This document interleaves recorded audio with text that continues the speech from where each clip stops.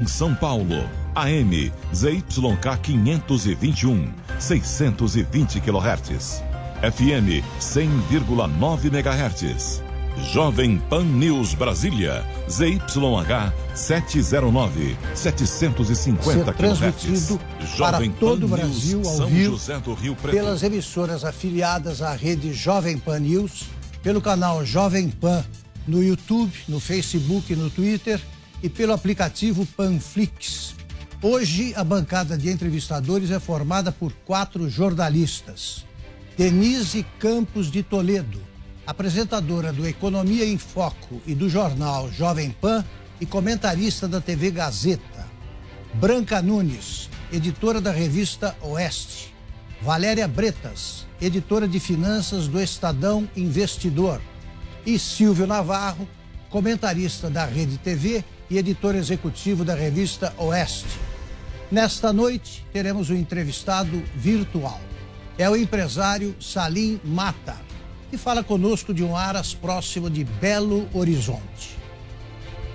José Salim Matar Júnior é empresário mineiro e dono da Localiza, a maior empresa de locação de veículos da América Latina. A convite do ministro da Economia Paulo Guedes, Salim Matar trocou a direção da Localiza para ser secretário de Desestatização e Desinvestimentos do governo Bolsonaro. Ele tinha como missão privatizar várias das quase 700 empresas estatais brasileiras.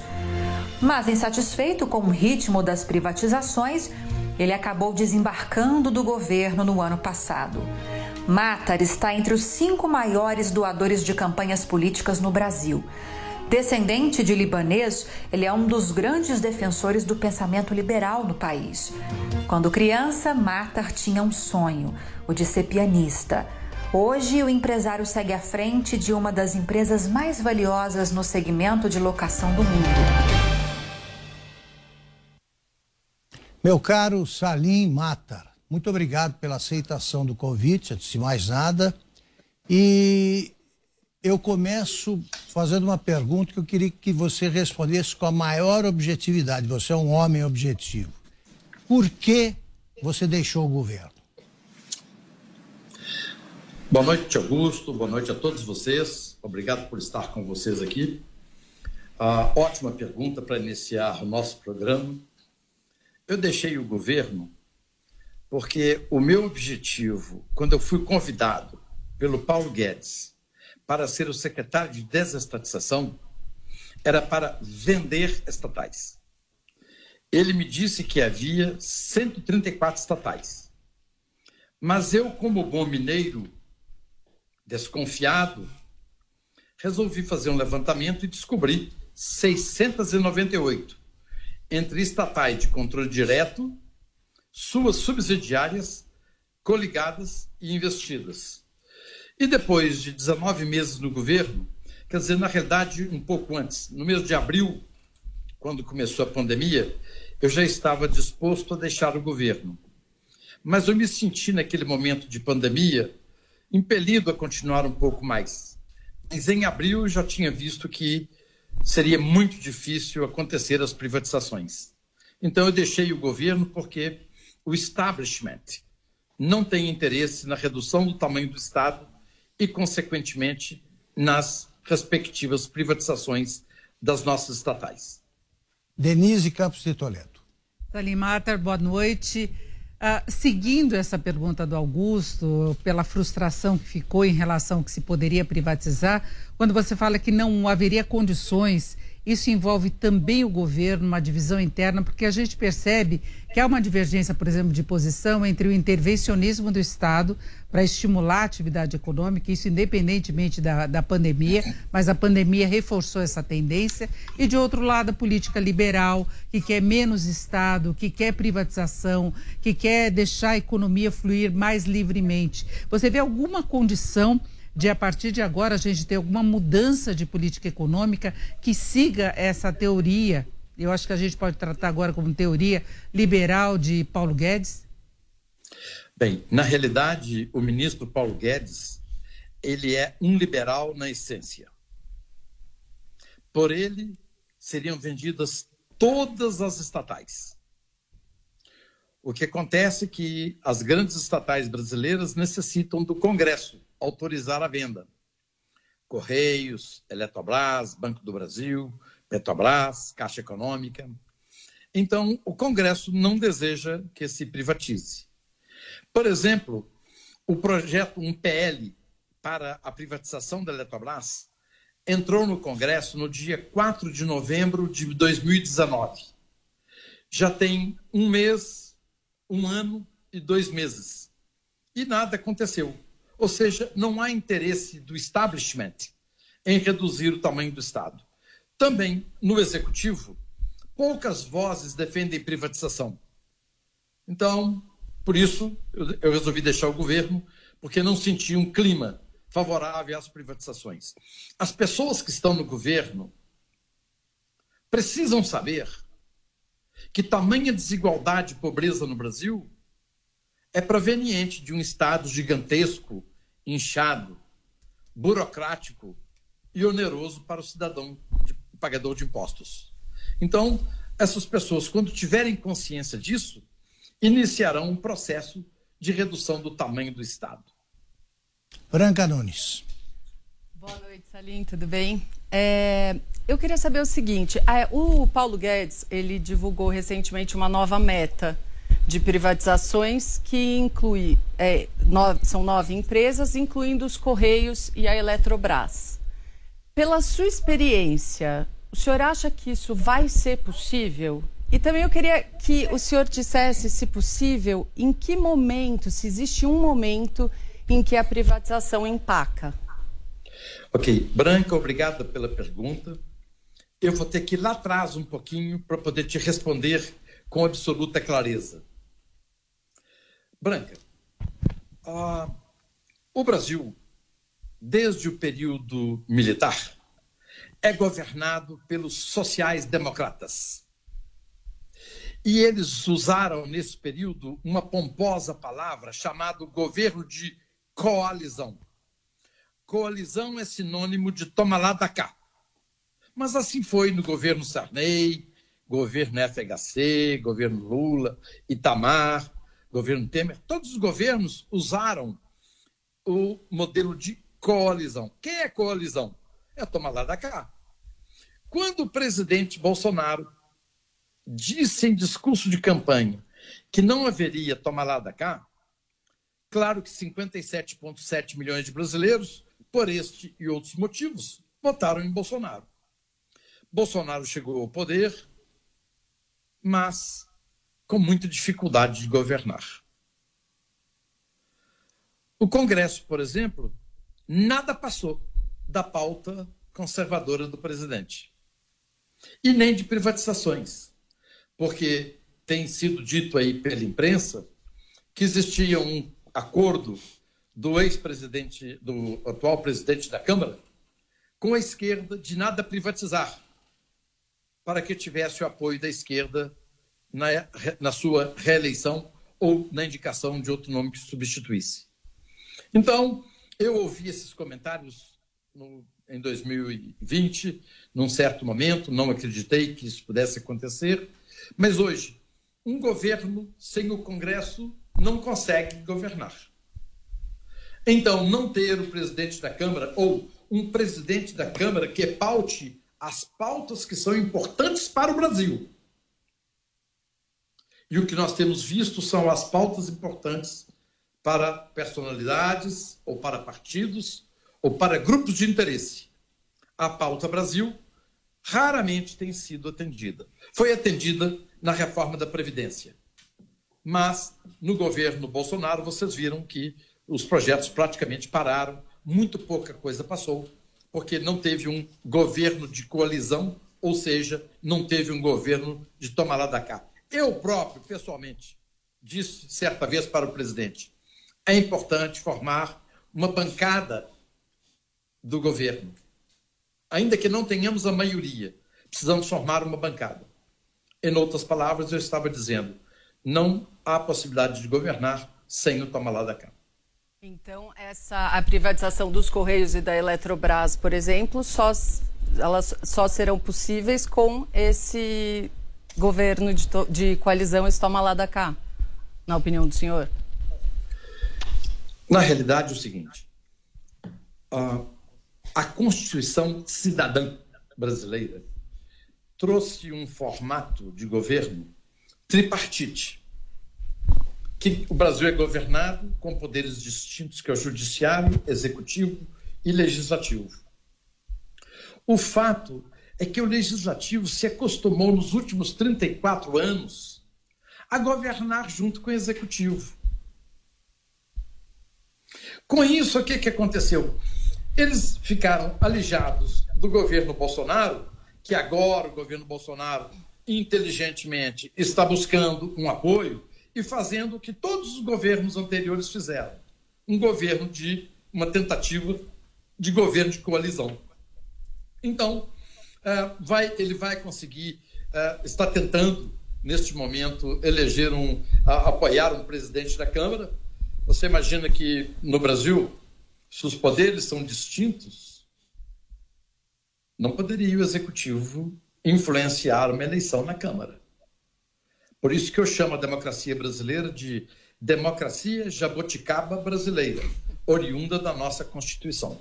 Este aí é um exemplo típico que nós temos e é histórico, o tanto que o Executivo influencia a eleição das casas aqui no Brasil.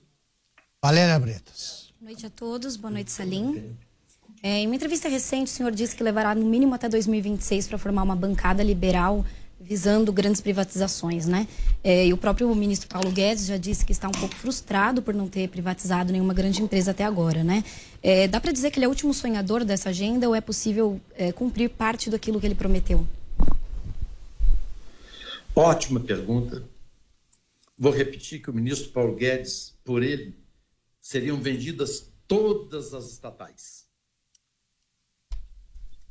Então, o que nós temos visto aí é uma tentativa do ministro convencer o presidente e congressistas que nós devemos privatizar.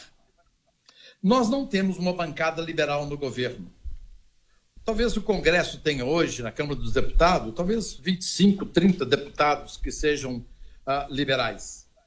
Então, na realidade, o establishment governa o Brasil nos últimos 34 anos. E o establishment não deseja que reduza o tamanho do Estado, para que possam ser mantidos os seus privilégios. Um exemplo de funcionamento do establishment, o presidente do Senado, agora, pediu para arquivar todos os processos de impeachment de juízes do Supremo. Então, significa que, de uma certa forma, eles querem que as coisas continuem como estão. Não querem grandes transformações. Talvez pequenas mudanças, mas não grandes transformações. Silvio Navarro. Salim, boa noite. Mais uma vez um prazer conversar com você. A gente falou aqui bastante, você citou várias vezes o Congresso Nacional. Estamos aí às vésperas de uma eleição para a presidência da Câmara e do Senado. Inclusive você falou em governo de coalizão, presidencialismo de coalizão. Também eu gostaria só de frisar que o Brasil também viveu muito do presidencialismo de corrupção durante vários anos. Mas para ser bem direto, você vê alguma luz no fim do túnel nesses nomes que estão sendo colocados para presidir a Câmara e o Senado e apresentar o que você chamou de uma pauta Brasil? Obrigado, Silvio. Na realidade, o Brasil perdeu muito com uma relação tempestuosa entre o presidente da Câmara e o presidente da República. Quem saiu perdendo foi o Brasil. Os interesses das partes eram superiores aos interesses do Brasil. Por isso que grandes projetos não foram votados, não foram colocados para votação. Porque naquele momento o objetivo era não podemos fortalecer o executivo, senão o presidente se reelege.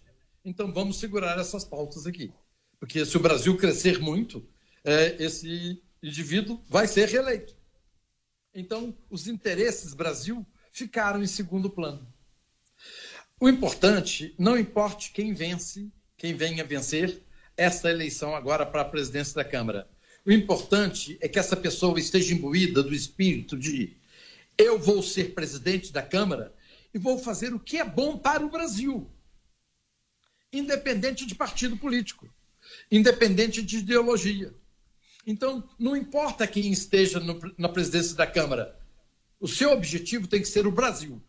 Agora, então, tendo essa pessoa que tem o Brasil como sua prioridade, nós teremos um presidente da Câmara espetacular, que fará uma gestão ímpar de uma forma em nossa Câmara. De uma forma bem objetiva, Salim, por exemplo, temos o Arthur Lira, que é um candidato, de certa forma, apoiado pelo Executivo.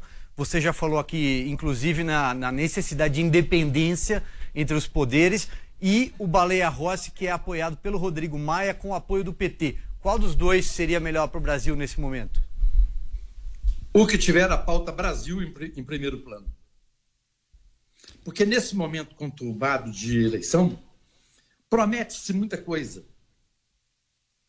Como, por exemplo, o Rodrigo Maia, dizem aí que prometeu à esquerda não privatizar nada e as pautas de costume não passaram, como se fosse uma promessa para ganhar o apoio da esquerda. Então, independente de promessas feitas, eu repito, um político que seja absolutamente honesto com o Brasil, cuja pauta seja a pauta Brasil. Este é o presidente da Câmara que nós precisamos.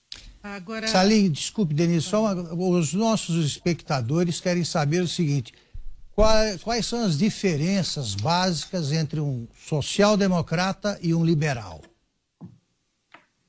Ótima pergunta. Social-democrata é todo aquele indivíduo, principalmente políticos, que acreditam que é possível fazer um estado do bem-estar social. E nesse estado do bem-estar social, quem é que pode ser contra um estado de bem-estar social? Ninguém é contra o estado de bem-estar social. O fato é que os sociais-democratas brasileiros foram eles que redigiram a nossa Constituição Cidadã. E essa Constituição Cidadã, redigida pelos sociais-democratas, tem vícios de origem. Ela já nasceu ruim. Vou lhe dar apenas 2 exemplos. Um exemplo é o artigo 5º, que nós nos gabamos que todos os cidadãos são iguais perante a lei. Não, não são. Nesses 34 anos de governo da social-democracia, foram forjados cidadãos de primeira e de segunda categoria. Quem é o cidadão de primeira categoria? O cidadão de primeira categoria não tem desemprego, não corre risco de desemprego. Cidadão de segunda categoria pode ficar desempregado. Cidadão de primeira categoria não pode ter redução de carga de trabalho, carga horária, nem de salário.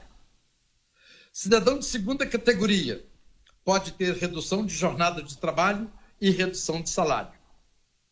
Cidadão de primeira categoria tem tribunais exclusivos, são quase 55 mil cidadãos de primeira categoria que tem tribunal exclusivo quando ele comete um delito ou um crime. Os demais 212 milhões de cidadãos brasileiros respondem na justiça comum. Então, o artigo 5º da Constituição Social Democrata diz que os cidadãos são iguais perante a lei. Não, não são. Existem cidadãos de primeira e de segunda categoria. Por exemplo, quando os servidores públicos aposentam com seu salário de 15 mil, 20 mil, 39 mil. Quando alguém, cidadão de segunda categoria, aposenta, ainda que ele ganhe 50 mil, 100 mil, ele vai se aposentar com 5 mil e poucos reais. Então, a sociedade brasileira foi dividida em cidadãos de primeira e segunda categoria. Então, os sociais-democratas cuidam muito bem do establishment, da máquina pública, do judiciário, do executivo e do legislativo. Mas se esquecem da sociedade. Por exemplo, eu estou lembrando aqui agora porque eu sou um cidadão muito, muito inconformado. Eu sou um cidadão que levanto todos os dias indignado, porque vai acontecer alguma coisa. Como hoje, o arquivamento de impeachment de todos os juízes. Ok. fato da vida política. Eu estava me lembrando do último ato do ministro Toffoli. Aumento de salário para desembargadores. Ou seja, em plena pandemia, desemprego, auxílio emergencial para pessoas que não têm condição de sustentar suas famílias. No entanto, foi dado aumento para desembargadores. Mas você não definiu ainda o liberal. Sim, eu terminei aqui, vou entrar no liberal. O liberal é aquele que defende um Estado pequeno, um Estado enxuto, porém forte. Quem tem que ser rico, de acordo com os liberais, são os cidadãos e não o Estado. Os sociais-democratas acham que o Estado é que tem que ser rico. Porque se o Estado for rico, ele vai enriquecer a população. Não é o que nós vemos. As nossas estatais valem R$1 trilhão. R$1 trilhão. Nós temos imóveis que valem muito mais do que R$1 trilhão.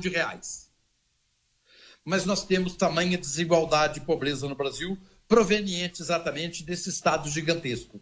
Os liberais defendem um Estado menor e mais liberdade para o cidadão, mais liberdade para o empreendedor. Por exemplo, nós temos no Brasil voto obrigatório. Ora, obrigatório é coercitivo. Isso é típico de Estado totalitário. Liberais defendem o direito ao voto. Mas o voto não é obrigatório. Essa é decisão do eleitor, se ele vai à urna ou não votar. Então, a diferença é a liberdade do cidadão e o tamanho do Estado. Sociais-democratas agigantam o Estado. E, com isso, eles trazem um grande rastro de pobreza e desigualdade, que é o que nós vemos no Brasil hoje. Os liberais que não tiveram a chance, a oportunidade ainda de governar o Brasil, desejam reduzir o Estado, de maneira que essa riqueza possa ir para a população e essa população com mais liberdade possa empreender e buscar os seus melhores caminhos para serem felizes. Denise e depois Valéria. Agora, Salim, não faltou um pouco mais de convicção do governo ao tentar implementar essa agenda liberal? Porque você fala, por exemplo, dessa questão do Estado, da questão do funcionalismo. A gente viu o governo apresentar uma reforma administrativa muito mais modesta do que se imaginava, que só vai ter impacto lá na frente. Antes mesmo dela ser apresentada, já foram excluídas algumas categorias. Nós vimos o Congresso discutindo reformas tributárias, tanto na Câmara como no Senado. Uma, aliás, foi apresentada pelo Baleia Rossi, que agora é candidata à presidência. O governo demorou muito para tentar assumir a liderança dessa discussão e apresentou uma proposta também muito modesta, apenas unificando PIS e COFINS. Eram mais de 100 estatais que deveriam ser privatizadas e a gente viu muito pouco de projetos apresentados efetivamente. E eu lembro, por exemplo, as privatizações que ocorreram na época de Fernando Henrique, quando não se tinha essa versão toda, a questão do Estado, as estatais não tinham sido alvo de investigações públicas de corrupção, como aconteceu com relação à Lava Jato, e eles conseguiram privatizar a telefonia, conseguiram privatizar a Vale, conseguiram privatizar a CSN. Não faltou uma disposição, e eu queria lembrar que recentemente, aqui em São Paulo, o presidente Bolsonaro prometeu publicamente que se a GESP não vai ser privatizado, que com ele isso não acontece, garantindo o direito daqueles que são contra privatização. Então, endossando esse tipo de discurso. Então, o governo não vai meio que vacilante quando ele tenta implementar essa pauta liberal? Nós não temos um governo liberal, nós temos um ministro liberal, que é o ministro Guedes da Economia. E esse ministro não pode fazer nada sem o presidente aquecer, sem o Congresso aquecer, e sem que outros ministros aqueçam. Eu próprio, no governo, eu me encantei com o discurso de campanha do candidato Bolsonaro. Ele falava em fechar a empresa de trem-bala, fechar a EBC, que era a TV da Dilma. Para ficar só nesses dois exemplos. Eu falei, puxa vida, até que enfim alguém tenha lucidez de fechar a empresa do trem-bala e fechar uma empresa de TV. Onde já se viu um Estado ter uma rede de TV. Aliás, são duas redes de TV. E a empresa do trem-bala, o que me chama a atenção é que essa empresa foi fundada no governo Dilma para construir o trem-bala que seria inaugurado em junho de 2019, passou o governo Dilma, passou o governo Temer, estamos no governo Bolsonaro, não existe trem-bala e eu e o Guedes não conseguimos fechar a empresa EPL. Explico. Essa empresa fica no Ministério da Infraestrutura. O ministro da Economia é um liberal, ele quer reduzir o tamanho do Estado, quer vender estatais. O ministro da Infraestrutura é um bom cara, trabalhador, entrega muito, mas não é um liberal. Então não fechou a EPL. A EBC estava lá na Secretaria de Governo e depois andou mudando lá no Palácio Planalto para áreas diversas, mas as pessoas que assumiram a EBC, os ministros, não queriam vender a EBC, fechar a EBC. Então o ministro Guedes, apesar de ter as ideias de privatização, ele tem limite. E o seu limite são os outros ministros, o presidente e o Congresso. Salim, você citou a EBC, a gente poderia citar também a Telebrás, né, os Correios, que aparentemente é onde pode ocorrer alguma privatização nos próximos anos. Qual é a sua avaliação sobre privatização dos bancos, a Caixa Econômica Federal, o Banco do Brasil? Os Estados Unidos, a Inglaterra, a Austrália, o Canadá não possuem bancos públicos. Por que nós precisamos de banco público? No passado, até antes do governo Bolsonaro, esses bancos serviram para movimentos de falcatrua, de fraudes e de corrupção. Claro, o banco tem muito dinheiro, então a disputa por uma vice-presidência da Caixa Econômica era uma disputa fantástica. Não se justifica que um Estado tenha 5 bancos. Não deveria ter nenhum banco. Por mim, e eu posso falar, pelo ministro Guedes, não teria nenhum banco no Brasil. Agora, quero lembrar para vocês que a democracia jabuticaba brasileira é jabuticaba mesmo. Vou dar um exemplo. Quem domina o Congresso brasileiro são as bancadas do Norte e do Nordeste. Quero ver quem é que consegue privatizar a BNB, BASA ou fechar a Zona Franca de Manaus, se eles têm a maioria. Não consegue. Então, eu quero dizer que o establishment tomou conta do Brasil. E é um absurdo, porque nós temos hoje 30 milhões de trabalhadores brasileiros com carteira assinada. Nós temos 12 milhões, 40% dos 30 milhões. Temos 12 milhões de servidores públicos. Nós temos hoje mais de 14 milhões de desempregados dentre os trabalhadores da iniciativa privada. Cidadãos de segunda categoria. Nós temos 0 desempregado dentre os servidores públicos. Cidadãos de primeira categoria. Essa é a Constituição, legado da social-democracia, que chamo de Constituição Cidadã. Fiquei muito surpreso e feliz de ver hoje o deputado Ricardo Barros defendendo uma nova Constituição.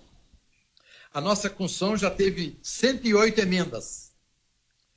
O professor Modesto Carvalhosa, no mês passado, defendendo uma nova Constituição. Então, chegou um ponto que os remendos dessa Constituição são tão grandes e difíceis de serem feitos que talvez uma Constituição nova fosse a solução. E eu faço aqui um parêntese antes que vocês me perguntem. Alguém pode falar assim, mas Salim, não corre o risco da nossa Constituição, no caso de ter uma nova, ela sair pior do que a que está? Não tem risco. Pior do que está, não tem esse risco. Mas com esses parlamentares, desculpa, Augusto, só um parênteses, mas com estes parlamentares, por exemplo, que temos aí, não há risco de ser pior? Não, a Constituição tem que ser feita exclusiva por constituintes que não poderão ser servidores públicos nem se candidatarem. Tem que ser gente com absoluta isenção. Mas eu tenho muita dó dos nossos colegas chilenos. a Constituição deles vai ser mudada. Só pode piorar. Não tem como melhorar a Constituição do Chile. Só vai piorar. E ainda chamaram recentemente, foi a Gleisi Hoffmann, para poder dar uma consultoria para o pessoal sobre reforma de Constituição lá no Chile. Então, imagina o risco que o Chile está correndo. Mas nós não temos o risco de piorar a nossa Constituição. Valéria e depois Branca. Aline, só para não perder o gancho das suas últimas respostas, principalmente considerando o que o senhor falou de ter uma boa liderança para o Brasil, o senhor pretende apoiar a candidatura de reeleição do presidente Jair Bolsonaro? O meu compromisso é com o liberalismo. Na última eleição, eu me engajei à candidatura de Bolsonaro, eu deixei a candidatura de João Amoedo, do Partido Novo, vi que não tinha chance, 2,5%, não tinha chance. E o discurso do presidente Bolsonaro me encantou.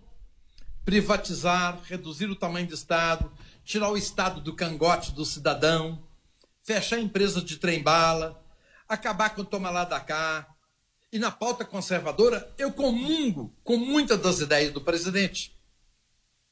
Por exemplo, eu gostaria de ter a liberdade de me defender com o tipo de arma que eu quiser. Um canivete, uma faca ou uma outra arma. É o meu direito de defesa. E ele, então, tinha essa pauta conservadora. E dentre os candidatos, eu achava que ele era muito melhor candidato, como de fato o é, e está demonstrando ser, do que o outro candidato que já era uma continuidade do governo petista de Dilma e Lula. O Brasil está com as suas contas totalmente destruídas por causa do período do petismo. Você sabe o tanto de corrupção que houve nesse país. Nós investimos dinheiro perdido, em vez de construir um metrô em Brasília ou no Rio de Janeiro, construímos um metrô na Venezuela. E a sociedade brasileira, os órgãos de controle, a imprensa, os partidos de oposição se calaram. Construímos rodovias, construímos hidrelétricas, aeroportos em outros países, em vez de construir no Brasil. Onde está o judiciário? Onde está a oposição? Os tribunal de contas? Onde, sabe? A sociedade brasileira aqueceu e concordou com todas essas medidas que aconteceram. Então, chegou a tal ponto de descontrole das contas públicas no governo Dilma que a chegada de mais um petista seria a destruição total do Brasil e já a um passo de venezuelar o Brasil. Como estamos vendo hoje lá na Argentina. Então, dos dois candidatos, sempre me pareceu ser muito melhor candidato o Bolsonaro. Como eu passei pelo governo, e foi para mim uma experiência única, impagável, eu conheci as entranhas do poder, as entranhas do governo. E eu vi que muita coisa que poderia ter sido feita pelo Guedes e pelo Bolsonaro, os congressistas não permitiram. Eu sou testemunha ocular disso. Então, não tendo um presidencialismo de coalizão, ou não estando na política do toma lá da cá, porque coalizão significa toma lá da cá, aconteceu do governo Bolsonaro não ter conseguido aprovar projetos que seriam de interesse para o Brasil, que foram elaborados pelo Ministério da Economia sob a batuta de Guedes. Salim, você falou sobre Bolsonaro e Guedes. E o que você faria diferente olhando para o ano que passou agora? Repete a sua pergunta, por favor. Eu questionei, o senhor citou sobre Bolsonaro e sobre o Guedes, né? Olhando esse ano que passou, após a sua saída, o senhor faria alguma coisa diferente? Eu manteria Guedes como ministro da Fazenda, como ministro da Economia. Ele é a pessoa certa. Agora, se o Congresso não tiver a pauta Brasil como prioridade, nenhum ministro vai dar certo. Ou eles vão colocar um ministro social-democrata que trabalha a favor do establishment, mantendo as coisas como estão. A reforma administrativa, Valéria, feita pelo Ministério da Economia, traria uma economia de R$1 trilhão em 10 anos. E ela começaria valendo imediatamente para todos os servidores. Claro que uma proposta de tamanho e envergadura teve que passar por diversos ministros, Casa Civil, Secretaria Estratégica de Governo, e ela foi totalmente dilapidada. E saiu uma reforminha administrativa de 250 milhões. E somente o seu neto, Valéria, é que vai ver o resultado dessa reforma, porque os privilégios de 12 milhões de brasileiros continuarão. Aposentados no salário máximo, o último salário, continuarão tendo os privilégios, penduricalhos e benesses que tem até hoje. Então, a sociedade brasileira vai mudar daqui 30 anos, 35 anos, de acordo com essa reforma administrativa. Ou seja, o establishment funcionou direitinho e manteve para essa geração e mais uma geração os privilégios atualmente existentes. Agora, Salim, desculpa, só para complementar, essa foi a reforma que foi encaminhada pelo governo ao Congresso, então foi a proposta elaborada pelo governo. Então isso não seria uma responsabilidade do Congresso. Talvez até o Congresso modificasse depois uma reforma mais ambiciosa. Mas o que foi apresentado pela equipe econômica, independentemente das discussões que ocorreram nos bastidores, foi uma reforma fraca, que vai ter impacto daqui muito tempo, que não alivia a situação fiscal de curto prazo que a gente teria necessidade. Então, não é necessariamente o Congresso o grande empecilho sempre a um avanço maior da agenda liberal. Eu estava no governo e eu vi, eu presenciei. Quando a gente vai mandar Danise, a gente vai mandar um projeto lá para o Congresso, a gente não manda um projeto a queima-roupa, não. De surpresa, não. A gente conversa antes, tem inúmeras conversas com o presidente da Câmara, inúmeras conversas com o presidente do Senado, para verificar se aquilo é palatável. E eles diziam, isso aqui não passa. Aí a gente voltava, tirava aquilo, vinha com outro. Isso também não passa. Então a gente ia voltando. Então a proposta que estava lá era a proposta que seria palatável para os congressistas. Ela foi negociada antes.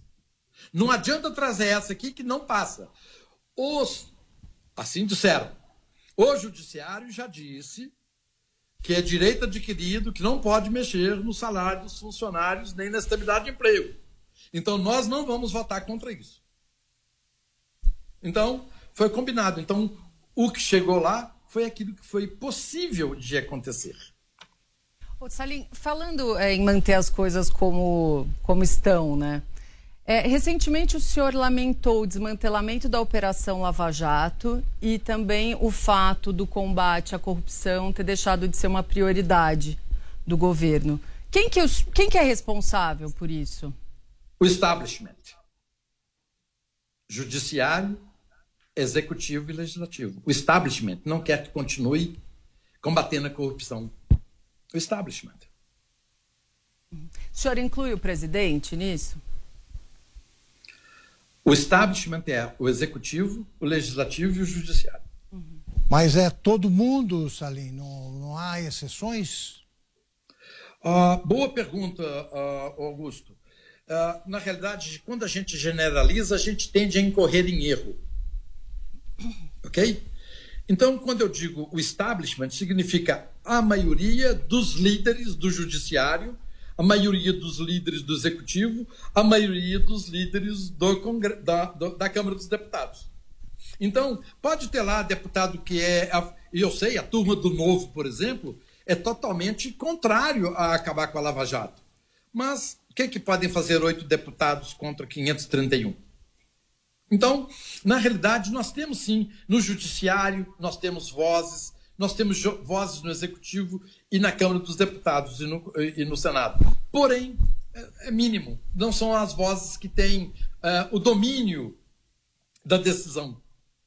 Então, por isso, por exemplo, no caso da reforma administrativa, essa reforma, do jeito que está, ela passou pelas lideranças que opinaram sobre como seria essa reforma. Salim, em 1 ano e meio, né? Chegou a isso, chegou a esse tempo, a sua experiência no governo, né? 1 ano e 8 meses. 1 ano e 8 meses. O que é que você gostaria de ter feito e o que é que você conseguiu fazer? Eu alimentei um sonho quando o Guedes me ligou e falou: Salim, tem 134 estatais aqui. Vem cá que nós vamos fechar pelo menos umas 100, 120. Então, eu achei que aquilo pudesse ser... Seria possível fechar 120? Isso ainda candidato Bolsonaro, recém-eleito, perfeito? Não sabíamos que enfrentaríamos a dificuldade no Congresso, nem no Judiciário. Vocês verifiquem a quantidade de dificuldades que certos juízes do Supremo colocaram na privatização de subsidiárias da Petrobras. O establishment funcionou. Por sorte, a maioria decidiu que a Petrobras tem liberdade de vender suas subsidiárias e suas refinarias, mas alguns ministros não são favoráveis a isso. Então, eu imaginei que eu pudesse fazer um bom trabalho. Logo nos primeiros 3 meses, eu verifiquei que, na minha orientação, constava Petrobras, Banco do Brasil, Caixa Econômica e os bancos do Nordeste, BNDES e BASA, não serão privatizados. Eu tive uma orientação. Esse aqui, esquece. Não tem problema. Eu ainda tenho muita empresa para poder privatizar. Isso aqui deixa para o próximo governo. Não tem problema nenhum. Já reduziremos o tamanho do Estado. Então, depois, à medida que foi caminhando o tempo, por exemplo, o CEAGESP é uma empresa que o próprio presidente falou em privatizar diversas vezes. A EPL. Então, houve uma mudança de posicionamento em relação às privatizações. Perfeito. À medida que eu fui vendo, que estava havendo essa mudança, eu, como sou um ente da iniciativa privada, eu fiz a seguinte comparação. Meu esforço despendido é menor do que o resultado obtido. Então, eu vou para a iniciativa privada de volta, ou vou para casa, mas não justifica tanto trabalho por tão pouco.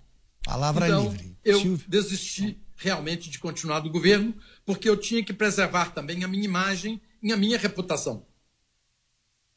Salim, de alguma forma, você acha que existe também uma resistência ali na sociedade civil organizada às privatizações, às federações, associações e por aí vai?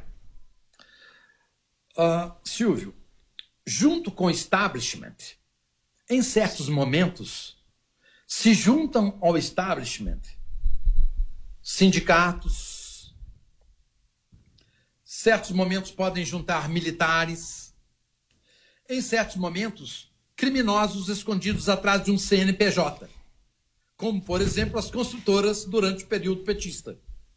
Elas faziam parte do establishment, mantinham relações pouco saudáveis com pessoas de governo, quer do executivo, do legislativo e do judiciário.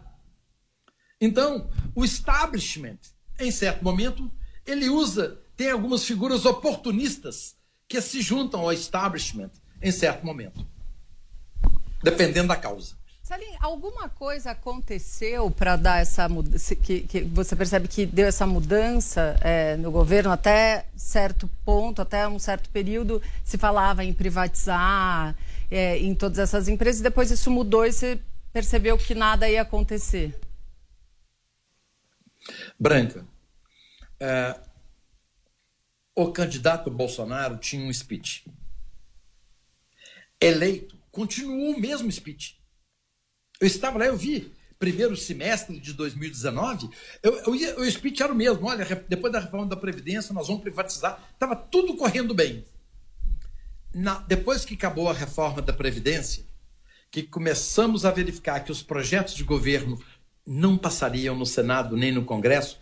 Gente, o PL da Eletrobras está há 14 meses no Congresso. 14 meses.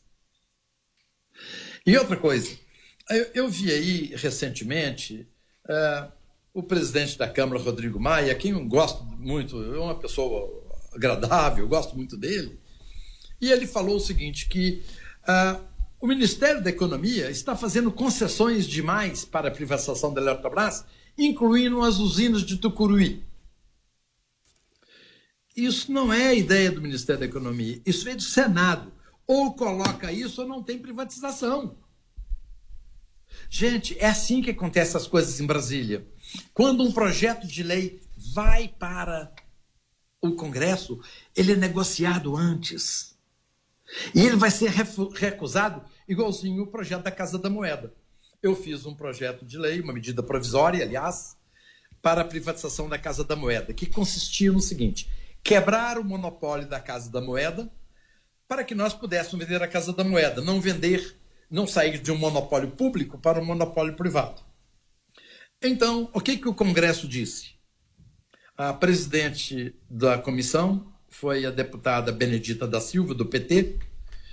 Vocês imaginam que com a Benedita da Silva como presidente da comissão teria alguma privatização da Casa da Moeda? Agora, Salim... E o Nelsinho Trade como relator.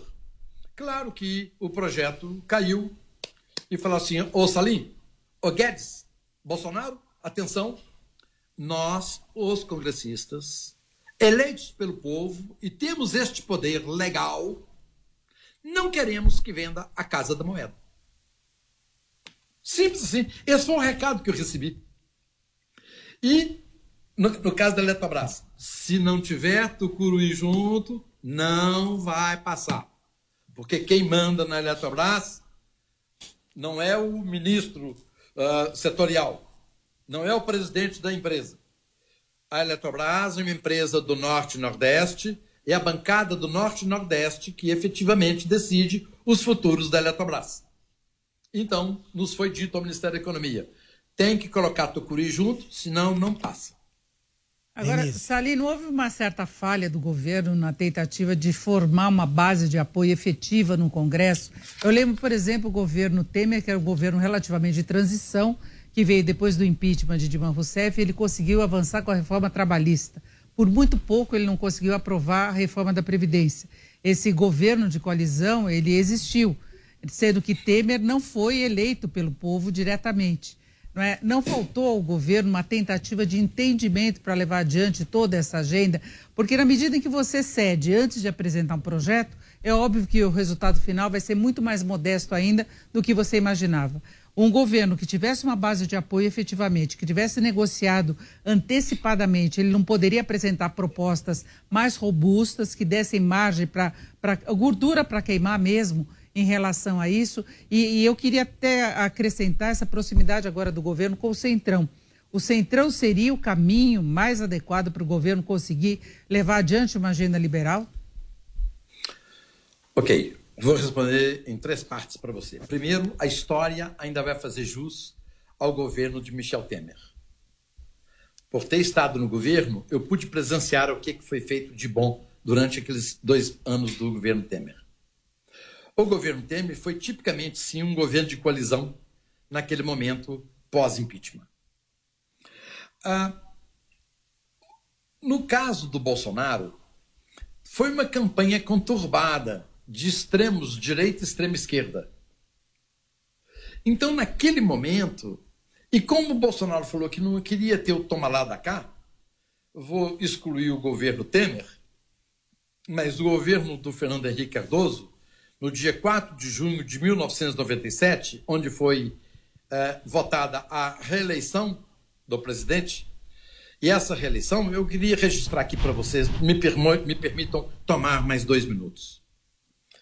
O Brasil instituiu no período dos sociais-democratas, no governo Fernando Henrique Cardoso, o Instituto da Reeleição. Reeleição existe nos Estados Unidos, existe na França, existe na Inglaterra. Então, a eleição em si não é uma coisa ruim. Ok? Diferentemente que temos pouquíssimos partidos nos Estados Unidos, no Canadá ou na Inglaterra, temos 2 partidos relevantes e 2, 3 periféricos. O Brasil tem hoje 77 partidos em registro e mais 34 partidos atuantes. Então é um país um pouco diferente. Isso aí é fruto da nossa Constituição cidadã. Então Bolsonaro disse, para ganhar a eleição, e dizer para o senhor: eu não vou entrar na política do toma lá da cá. Eu, Salim, gostei de ouvir isso. E me engajei com o Bolsonaro. Porque eu falei: que ótimo. Nós não vamos ter política do toma lá da cá. Depois que eu entrei no governo, eu vi. sem toma lá da cá, não tem como governar. Não tem. Vocês viram o Rodrigo Maia presidente ao longo desses 2 anos. A quantidade de rivalidades, discussões públicas. Então, sabe, foi uma coisa triste. E não passava, virou um caso pessoal. Então, o presidente precisa formar uma base. Quem é o Centrão? Minha segunda consideração. Centrão é um grupo de deputados de centro-direita que já salvou o Brasil algumas vezes. No governo petista tinha pautas perigosíssimas, como calar a imprensa e outras mais. O Centrão, que às vezes muitas pessoas chamam Centrão de uma forma pejorativa, para mim, Centrão é um grupo de centro-direita, com uma pauta de centro-direita, mas é um grupo que a vida inteira se acostumou, de alguma forma, a ter vantagens no governo. Às vezes nem é vantagem pessoal, é vantagem para o seu partido. Ter um ministro indicado, ter um presidente de uma estatal, diretor de uma estatal, às vezes coisas absolutamente válidas. Então, o presidente necessitava formar uma bancada, ou ter uma maioria, ou ter uma base no Congresso. Mais fácil, de fato, seria buscar o apoio do Centrão. O Centrão já existia, ele já existe há mais de 20 anos no Brasil. Então, o Centrão já existia e ele já tem um certo aglutinamento. Que agora houve entre aspas, um pequeno racha no Centrão. Porque uma parte do Centrão, DEM, PSDB, ficou com o Rodrigo Maia, uma parte do Centrão, outros partidos, ficaram com o Lira. Então, houve um pequeno racha no Centrão. O fato é que o presidente necessita de uma bancada forte no Congresso para governar. Senão ele não vai governar. Por isso que vocês estão vendo aí. A esquerda, para poder apoiar um candidato, pede, olha, não pode ter privatização.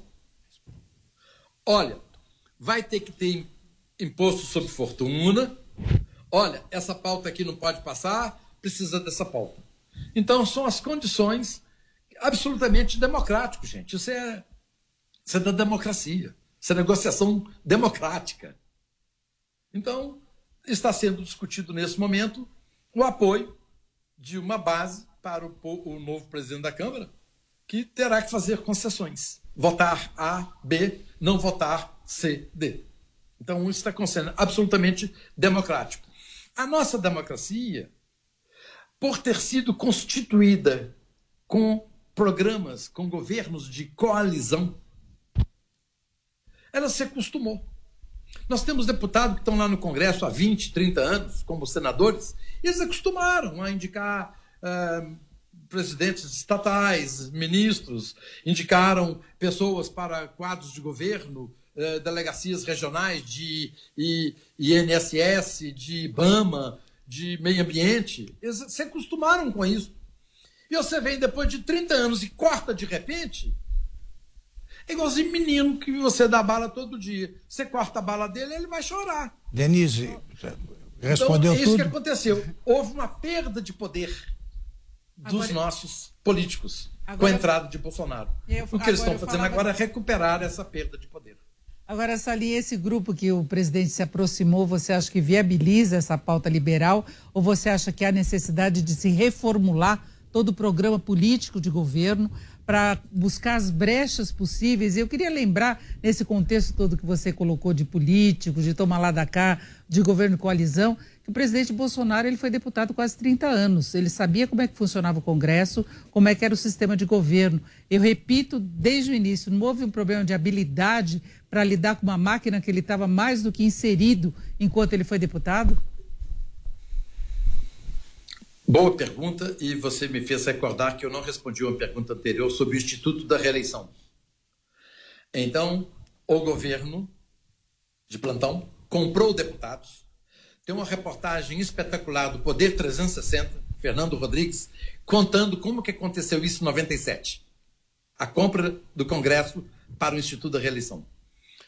Essa reeleição que foi implementada no Brasil, foi implementada também, por favor, pasmem, Venezuela, Bolívia e Equador.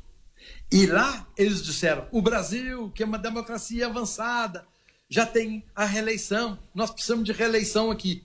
Moral da história, o Brasil é responsável pela exportação de regimes autoritários ditatoriais na Bolívia, na Venezuela e no Equador. Salim, desculpe só fazer uma parte. Por que o governo precisaria comprar a reeleição se ele tinha uma ampla maioria de votos? Você está falando em qual governo? Do governo Fernando Henrique Cardoso.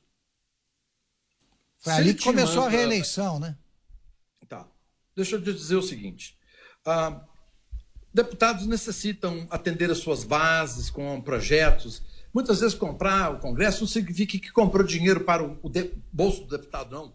Às vezes são verbas para a sua cidade, para seus municípios. Às vezes é uma verba útil para a construção de hospital, de escola, de saneamento. Às vezes é útil.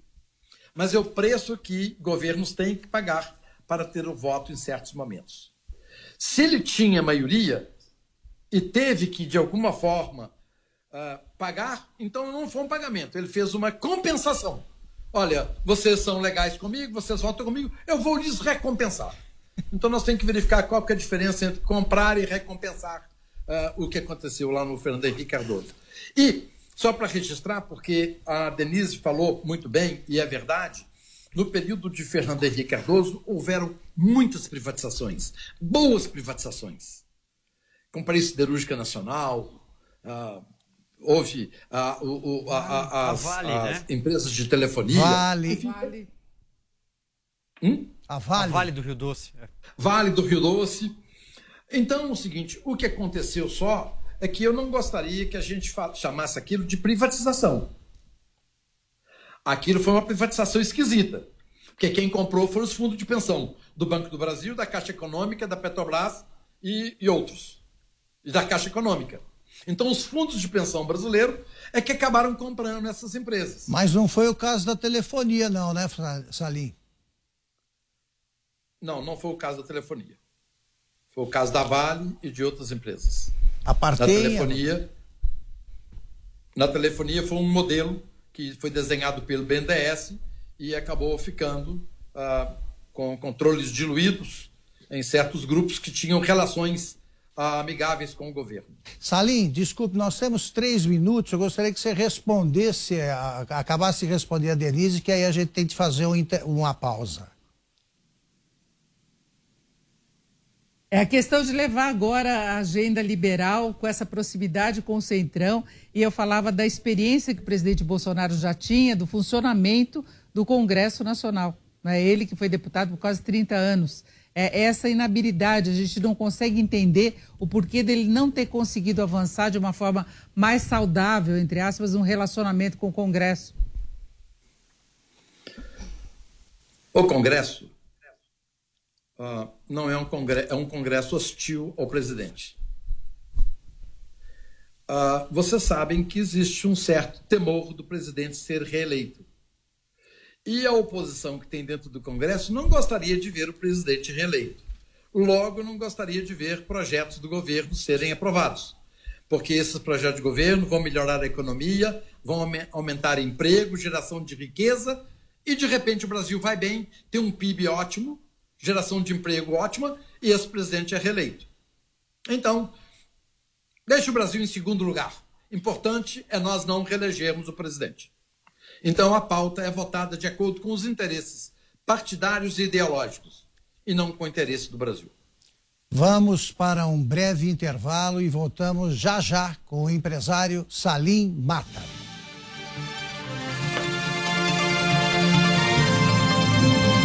Direto ao ponto, com Augusto Nunes.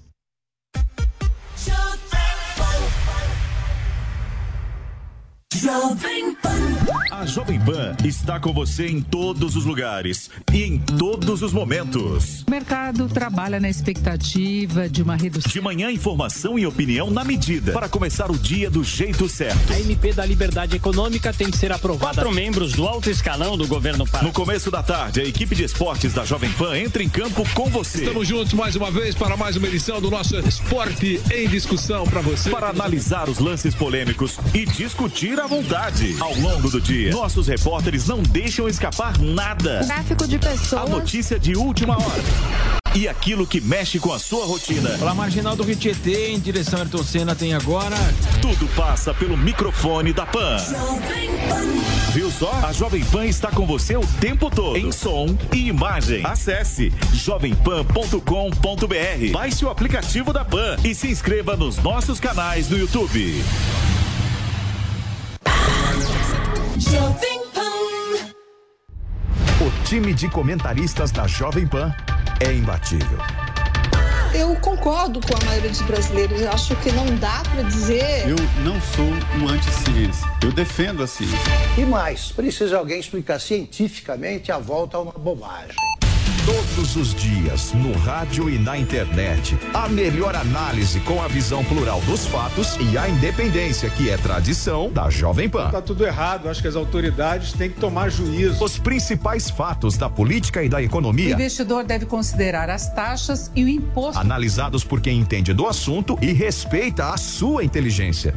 As coisas básicas para aplicar uma vacina. Chega mais, te faço esse convite. Aos 30 anos, lembre-se, hoje você... Eu tô vendo um movimento na casa. Uma experiência melhor para sua jornada. Jovem Pan, a rádio que virou TV.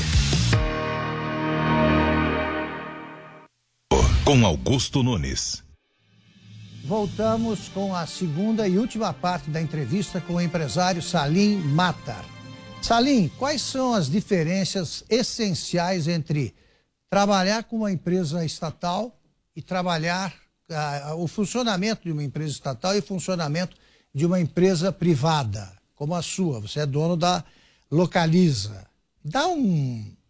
Mostra quais são as diferenças para mim, resumidamente. A empresa estatal, ela já nasce como se fosse de um aborto. Porque é contra a natureza. O Estado não tem que ser empresário. O Estado devia cuidar da qualidade de vida do cidadão.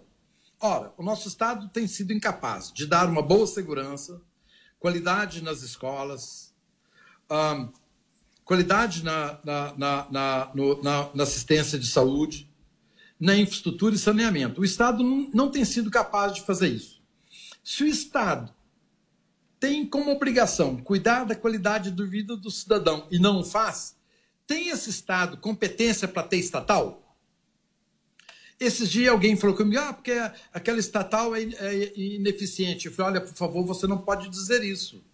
Ele falou, por que não? Eu falei, porque você está cometendo uma figura de pleonasmo. Só de você dizer que é estatal, você não precisa falar que estatal é ineficiente. Já subentende-se que é ineficiente. Porque o governo, pela sua própria natureza, ele é um mau gestor. Ele é desorganizado, ele onera o cidadão, ele gasta mais do que deve para poder cumprir o seu papel nos seus órgãos que ele cuida. Então, o governo não deveria ter nenhuma estatal. E estatal, Augusto, a média dos presidentes das estatais, Petrobras, Banco do Brasil, Caixa Econômica e Correios, a média de presidente nessas empresas, nos últimos 20 anos, é de 2 anos. Como pode dar certo uma empresa que troca presidente a cada 2 anos? Ora, eu fui presidente da minha companhia durante 40 anos. Então há uma estabilidade. Como que você, uma empresa gigantesca como uma Petrobras, um Banco do Brasil, a cada 2 anos, um novo presidente? Como que há continuidade de estratégia? Como que essas companhias conseguem seguir em frente com alterações no seu management a cada 2 anos? Salim, então não é possível que essas empresas sejam eficazes. Mas essas empresas, por serem empresas estatais, elas seguem legislações próprias. Então, para você comprar um alfinete, tem licitação que gasta 180 dias para você comprar um alfinete. Burocracia, né? Silvio quer fazer uma pergunta, eu queria Salim. só, na esteira dessa sua resposta, Salim, eu queria fazer uma pergunta bem direta. Você voltaria para o governo ou para um governo ou chega de vida pública ou de cargo público? É melhor ficar na iniciativa privada? Que oportunidade que você me deu para mim fazer uma resposta a essa sua pergunta. Quando eu deixei as minhas empresas em dezembro de 2018, eu sabia que naquele momento eu estava deixando a minha vida na iniciativa privada como empresário. Porque eu disse para mim, não haverá volta. Eu fui para o governo. E quando eu deixei o governo, as minhas empresas, procurei-as, falei, olha, só para reconfirmar, não voltarei para as empresas na iniciativa privada. Eu vou dedicar meu tempo a disseminar, divulgar, propagar as ideias liberais. E vou criticar, apontar, denunciar as mazelas de todos os governos que estão passando pelo Brasil. Meu papel é de cidadania. Eu não posso mais continuar levantando com tamanho inconformismo e indignação como todos os dias eu levanto. Eu preciso fazer alguma coisa. Salim. E o que eu vou fazer é denunciar as mazelas do governo e informar para a sociedade brasileira que através do liberalismo, que através de menos governo e de mais liberdade para o cidadão, é que nós vamos encontrar a verdadeira saída para o Brasil. Salim. A grande transformação será no campo das ideias. Salim, eu estou certo se eu disser que você vai fazer isso também como colunista de uma revista liberal? Podia informar, confirmar ou não essa informação? Augusto, por essas estranhas coincidências da vida, eu já tive 2 jornais. Quando eu era líder estudantil na minha cidade de Oliveira, eu tinha 2 jornais. Um era o Grêmio Estudantil do meu colégio e um jornal da União Estudantil Católica de todos os colégios da minha cidade. E eu era colunista da Gazeta de Minas, que era o jornal centenário da minha cidade. E eu tinha uma coluna semanal nesse jornal. E quando eu vim para Belo Horizonte, a minha ideia era ser jornalista, eu ia fazer um curso de jornalismo. Mas encontrei em Belo Horizonte com um amigo que falou, olha, você tem que fazer administração, você falou que você quer montar um negócio para você, e ele me tirou da cabeça e acabou que acabei fazendo administração.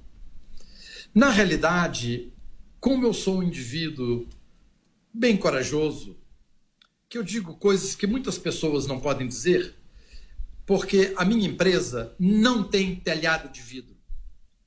É uma empresa espetacular, de elevada reputação, excelentes padrões de governança e compliance. Então eu tenho obrigação, por ter uma empresa dessa por trás de mim, o que muitos empresários não podem falar, porque dependem do Estado, ou tem alguma condição direta com o Estado, eu não tenho. Então, eu tenho obrigação de denunciar essas mazelas que eu vejo. E vai Por denunciar isso, no como colunista? No meu Instagram, eu sou incansável em dizer tudo isso que está acontecendo. Mas eu perguntei se você vai divulgar também como colunista. Sim. Na realidade, eu tive convite de 3 excelentes empresas de mídia, 3 espetaculares, para poder ter uma coluna ou escrever de tempos em tempos. 3 empresas, todas elas com um pensamento liberal, ou bem liberal, ou mais para liberal. Então, eu confesso para você, que eu fiquei baqueado em aceitar. A vontade minha era de aceitar. Mas eu não posso abrir muitas frentes. Eu já tenho o Instituto Liberal, que eu vou reassumir agora em janeiro. O Instituto Liberal faz 38 anos.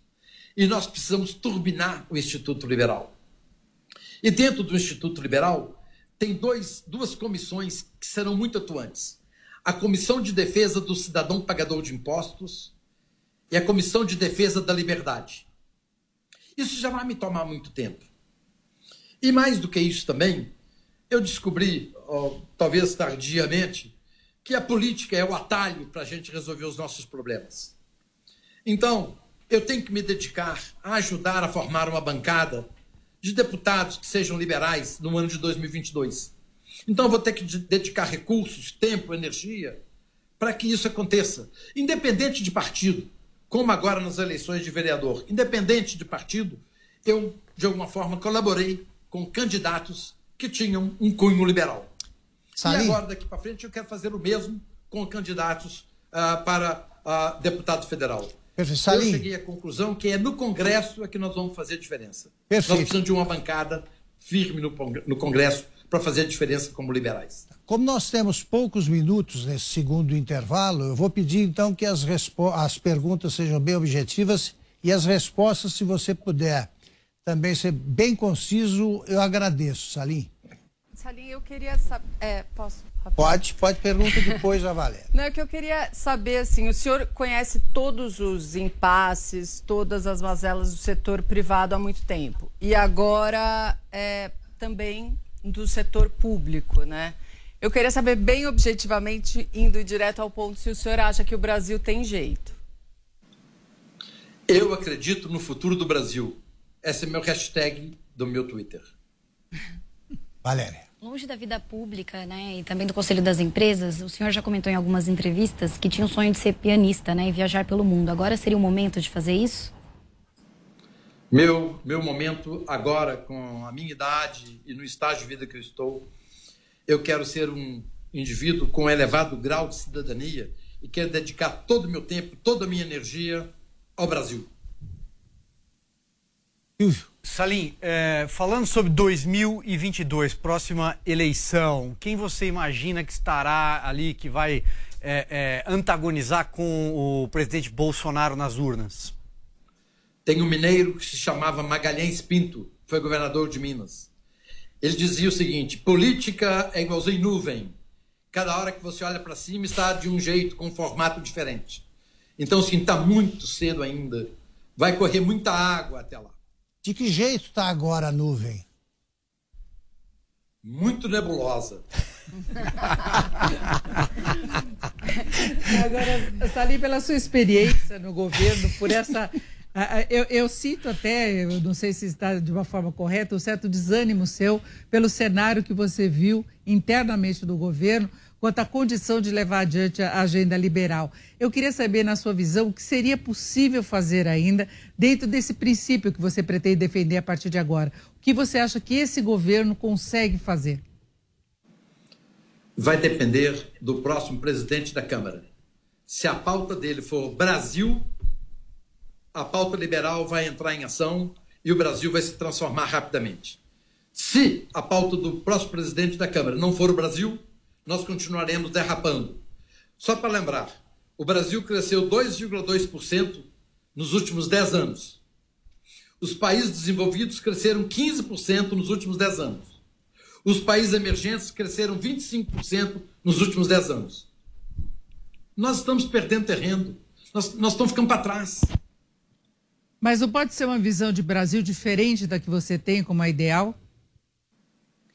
Pode ser. Acredito que possa ter... Eu não sou o dono da razão. A única coisa que eu tenho certeza é que ou será o caminho liberal ou não terá solução. Porque de sociais-democratas, de intervenção de governo, já tenho 34 anos e chegou nisso. Nós precisamos de uma chance, de 4 anos de chance. Só 4 anos de governo liberal. Para a gente demonstrar a que a gente virá. Salim, de que forma a pandemia atingiu a sua empresa? Localiza. Foi um baque muito grande. Houve uma queda brutal de negócios no primeiro momento, mas toda crise a gente tem que saber tirar oportunidades. A empresa que tem um CEO, que é o Eugênio, um CEO talhado para esse momento, tem um CEO espetacular, tem uma equipe espetacular que conhece muito. Eles fizeram uma transformação na empresa e a companhia já voltou ao crescimento e à lucratividade. O maior lucro da companhia foi atingido exatamente no período da pandemia. Graças a ter olhado um pouco para dentro, ter feito o dever de casa correto, nós tivemos o maior lucro durante o período da pandemia. Agora, Salim, como empresário experimentado, toda a sua vivência, para quem quebrou as pernas, para o empresariado, talvez o empresário um pouco menor, que recado, que conselho você daria? Acredite no Brasil, vá em frente. Você tem que ser melhor do que o seu concorrente. Você não tem que ser melhor do que todos, apenas melhor do que o seu concorrente. O Brasil é um país grande, cheio de oportunidades, 212 milhões de habitantes, um território fenomenal. Estamos cheios de oportunidades, apesar do governo. Salim, aos 6 anos, né, o senhor disse para o seu pai que queria ser pianista e ele sugeriu que você mudasse de ideia. Eu queria saber se no Brasil é mais difícil ser pianista ou empresário. É mais difícil ser empresário. E somente agora que eu descobri o seguinte, depois eu fiquei 40 anos na frente da minha empresa como presidente, depois eu fui para o conselho, então no conselho eu consegui enxergar a minha empresa de fora, como se eu estivesse fora da floresta, e depois eu fui para o governo, e hoje eu tenho certeza que o maior problema que eu tive na minha vida, a vida inteira, e eu pensava que eram os meus concorrentes, eu estava enganado. Coitados dos meus concorrentes, eles eram vítima, como eu era vítima. O maior problema que eu tive na minha vida foi o governo. Tenta abrir uma agência de aluguel de carro, você precisa de licença de corpo de bombeiro. Com 3 funcionários, você precisa de 2 banheiros. É uma loucura. Você tem alvará de funcionamento, alvará de localização, alvará de construção. É um inferno. É um inferno. Eu descobri que o meu maior problema na minha vida foi o governo e não os meus concorrentes. Valéria. Salim, no ano passado vocês anunciaram a fusão com a Unidas, né? E o mercado está de olho nessa aprovação do negócio. O senhor acha que pode ter algum problema no CAD? O CAD é uma instituição... O CAD, aliás, eu queria até registrar, o CAD do Brasil é reconhecido como um dos melhores do mundo e foi recentemente premiado como o melhor CAD do mundo. Então, nós temos lá uma instituição muito boa e que vocês viram agora aprovando diversas fusões e não aprovando algumas que não eram boas para o consumidor. Então, eu acredito na razoabilidade dos membros do CAD que farão aquilo que é melhor para o Brasil, aquilo que é melhor para o consumidor brasileiro. A decisão do CAD será absolutamente soberana. Agora, Salim, a pandemia acabou impondo dificuldades à economia que levaram o governo a ser intervencionista, a ter de lançar várias propostas e projetos para tentar minimizar os danos. E ele acabou obtendo resultado. A gente teve um tomo do PIB inferior ao que se esperava, mas foi o oposto do que se imagina de uma agenda liberal. A gente continua convivendo com os problemas da pandemia, a gente sabe da demora que teremos aí na vacinação. Você acha que o governo deve continuar atuando nesse sentido? Você acha que para a sobrevivência das empresas, alguma coisa parecida com o que foi feito no ano passado deve continuar acontecendo? E tem também a questão social colocada, como a questão do auxílio emergencial. Como é que você acha que o governo deve lidar com tudo isso a partir de agora? O auxílio emergencial, olha... A gente tem que saber tirar proveito das crises. Essa crise mostrou que nós temos 40 milhões de brasileiros invisíveis, que jamais batem na porta do Estado para pedir alguma coisa. 40 milhões de brasileiros invisíveis. Isso é o resultado da política social-democrata no Brasil durante 32 anos. Temos ainda hoje 11 milhões de analfabetos, 28 milhões de analfabetos funcionais. Legado da social-democracia. Não foram capazes, em 32 anos de governo, foram incapazes de erradicar o analfabetismo. Mas os servidores públicos são bem remunerados, têm bons penduricários. Quando, por exemplo, um desembargador ele é afastado por falcatrua, corrupção ou qualquer outro motivo, ele é imediatamente aposentado, mas mantido todos sua remuneração, benesses, privilégios, penduricários. Tudo é mantido. Ou seja, para alguns, os cidadãos de primeira categoria, a Constituição cuida direitinho, mas 40 milhões de cidadãos invisíveis, a Constituição simplesmente se cala. Salim. A tese do auxílio emergencial é uma tese liberal. Tanto Friedman quanto Hayek diziam que é importante que a sociedade, aos cidadãos que, de alguma forma, são desprovidos, caberá a essa sociedade ajudar-lhes com o imposto de renda negativo. Então, o auxílio emergencial é um imposto de renda negativo. Eu sou favorável à manutenção do imposto de renda negativo. E outra coisa, as nossas estatais as dependentes custaram ano passado 20 bilhões de reais.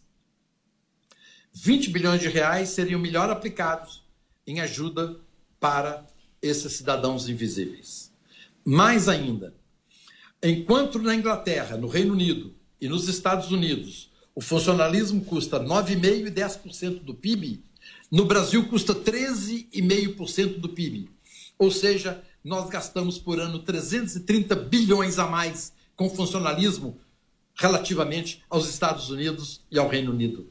330 bilhões daria para a gente dar um auxílio para esses desamparados de 2, 3 mil reais por mês.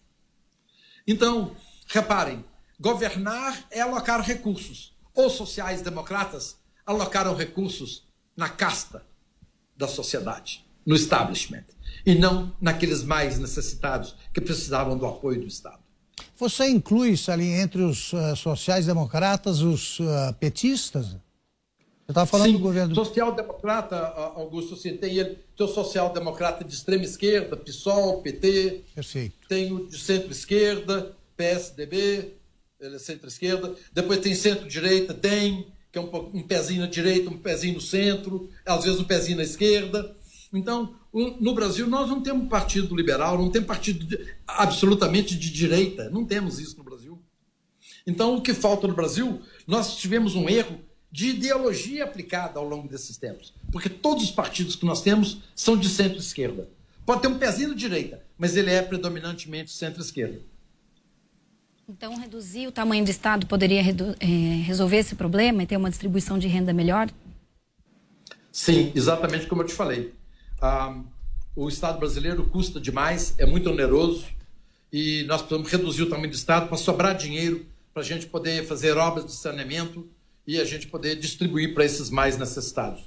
Por exemplo, nossas estatais valem R$1 trilhão. Se nós vendêssemos essas estatais, nós poderíamos, com R$1 trilhão, nós poderíamos fazer um auxílio emergencial para os próximos 5, 10 anos. E nós tiraríamos da pobreza todas essas pessoas. Olha, o Brasil, um exemplo bom que eu quero dar para vocês. O Brasil está hoje na posição número 79 no IDH. Há 28 anos atrás, quando os sociais-democratas assumiram o poder, o Brasil estava na posição número 80. Nós gastamos 28 anos para subir uma casa. Nesse ritmo social-democrata, nós gastaremos 1.652 anos para estar no IDH, na posição mais ou menos onde está o 20º hoje. 28 anos nós gastamos para subir uma casa no IDH. Mas se os sociais-democratas administraram o Brasil, de quem é a culpa disso? Dos sociais-democratas. Peço-lhes desculpas por eu frisar tanto isso, mas alguém tem que denunciar isso à sociedade brasileira. Os sociais-democratas são responsáveis por tudo isso que nós temos. Tamanha desigualdade e pobreza, 11 milhões de analfabetos, IDH, 28 anos para subir uma casa. Então, gente, alguém tem que dizer isso. E, de uma certa forma, eu estou me propondo a ser essa pessoa. E, Salim, é sobre isso o livro que você está escrevendo? O livro que eu estou escrevendo, como é difícil escrever um livro. Administrar uma empresa, uma secretaria, é muito fácil, mas escrever um livro é muito difícil, ainda mais quando é a primeira vez que você não tem esse hábito. E, então, o que eu vou falar, esse livro é sobre a minha passagem no governo. Já tem alguns capítulos prontos, estou fazendo com muita calma, muito cuidado, e pretendo ver se esse ano, agora de 2021, nesse primeiro semestre, eu possa ter esse livro concluído. Você está contando tudo, Salim? Na realidade, Augusto, eu estou dizendo a minha experiência lá no governo e das dificuldades que eu encontrei. Sem citar nomes, eu não vou me colocar para citar nomes, mas vou contar muitos casos verídicos, sem dizer quem foram os atores. Então vai ser um livro muito divertido, uma leitura muito interessante, que eu acho que isso deverá ser uma leitura obrigatória para todo indivíduo ler antes de ir para o governo. Ele não quis dar spoiler, né? Salim, de uma forma bem direta, mais uma vez, no começo do programa, você, como um liberal, disse que era contra o voto obrigatório, entre outras obrigatoriedades. Qual é a sua avaliação sobre a imposição, a obrigatoriedade de uma vacina? Obrigado pela pergunta. Obrigatoriedade é típico de países coercitivos, socialistas, autoritários. Então, em uma democracia plena, não existe essa obrigatoriedade de tomar vacina, obrigatoriedade de votar, obrigatoriedade de serviço militar. Não existe obrigatoriedade. É um direito do cidadão não aceitar fazer o serviço militar. É um direito do cidadão, deveria ser um direito do cidadão, não votar. É um direito do cidadão não tomar vacina. Então, nós temos resquícios de Estado autoritário socialista, porque o Brasil é muito centro-esquerda, e centro-esquerda é meio no peito. Você verifica que até juiz do Supremo manda a obrigatoriedade de vacina. Então, esse é resquício que nós temos de um pensamento socialista que nós temos incrustado no establishment brasileiro. Eles querem a obrigatoriedade da vacina e querem também furar a fila, né, Salim? Absurdo. Por isso é que eu levanto todos os dias inconformado, indignado. Na hora que eu li no jornal que o Supremo pediu 7 mil vacinas para os seus servidores e funcionários, isso é de uma absoluta agressividade à sociedade brasileira. Isso é um absurdo. Ok, o cara foi demitido. Ok, teve consequência. O cara foi não demitido, ele foi transferido para outra área, porque servidor público não pode ser demitido. Então, é difícil ser demitido. Então, esse é o Brasil, esse é o establishment. O Ministério Público de São Paulo também, imediatamente solicitou vacina. Nesse período de pandemia, todo mundo com essa dificuldade financeira, o Ministério Público do Mato Grosso gasta 2.400.000 para comprar smartphones de última geração para os seus promotores. Nesse período de pandemia, o Ministério Público aluga no aeroporto de Brasília uma sala VIP para que os seus procuradores fiquem apartados dos pagadores de impostos. Ou seja, de uma certa forma, eu sei que já existe um castigo.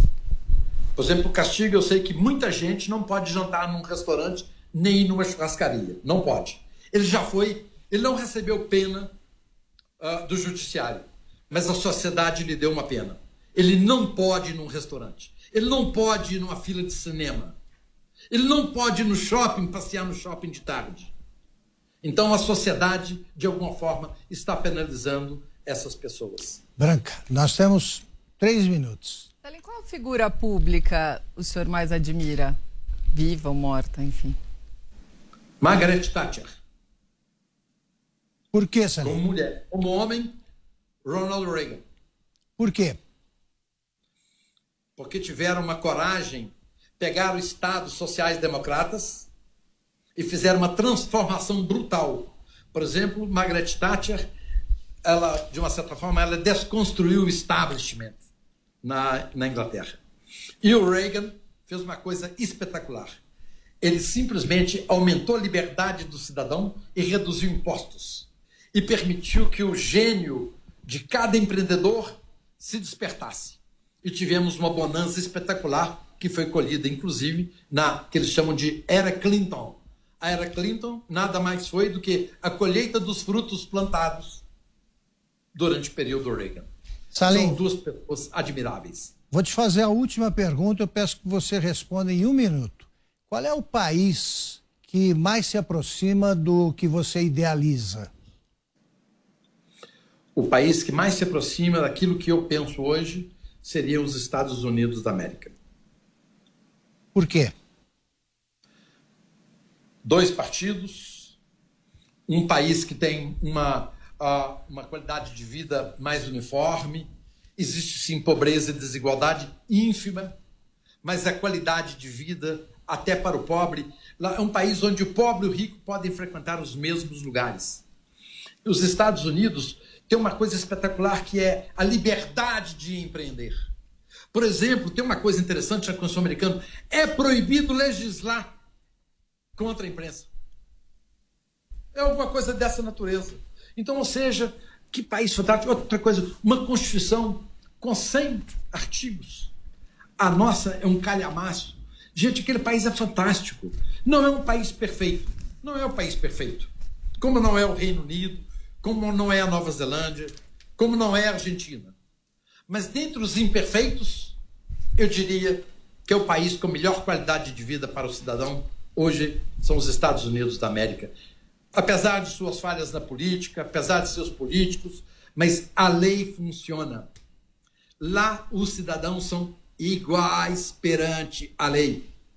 Como no Reino Unido, os cidadãos são iguais perante a lei. Nos Estados Unidos, Augusto, só rapidamente contando, um diretor da Câmara dos Deputados, de alguma forma, usou os serviços de um empreiteiro e, por 4.000 pounds, fez uma reforma no jardim